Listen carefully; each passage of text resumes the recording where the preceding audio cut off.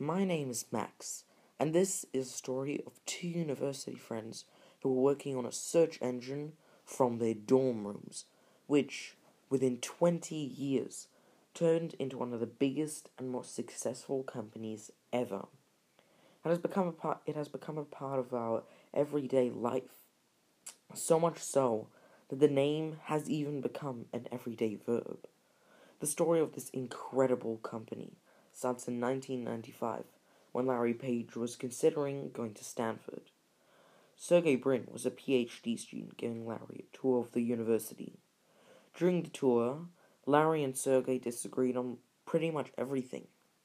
Larry did end up going to Stanford, and eventually, after a year at the university, Brin and Page became friends and started working on a search engine they called Backrub, which then became what we now know as Google. Over the next few years, Google grew rapidly, getting investors, engineers, sales teams, and even their own headquarters, the Googleplex. The reason why Google grew so rapidly was because using the new technology of the internet, it made finding information so much easier. Google's mission is to organize the world's information and make it universally accessible and useful. What is Google?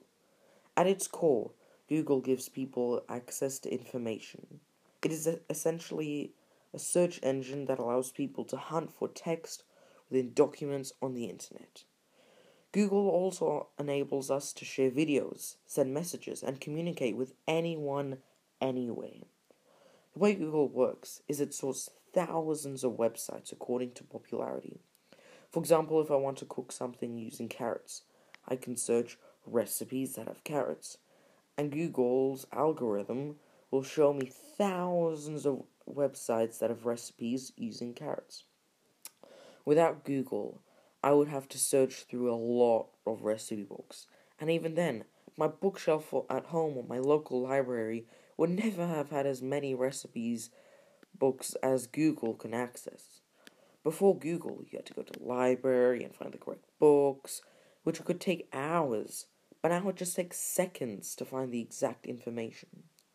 Some people say that Google has not changed anything, because people always have looked for information and answers to the questions.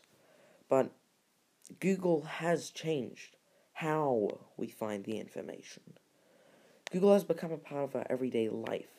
Literally, we use it all the time. On average, there are over 40,000 searches done every second, 3.5 billion searches a day, and 1.2 trillion searches a year on Google. It's so much a part of our everyday life. It has been said it's Google's world.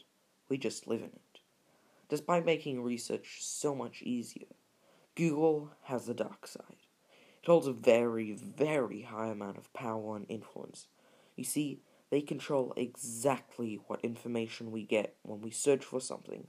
And if we are searching for information all the time, then Google is controlling us. Overall, it's almost impossible to imagine life without Google. But it's also hard to imagine where we're going with Google.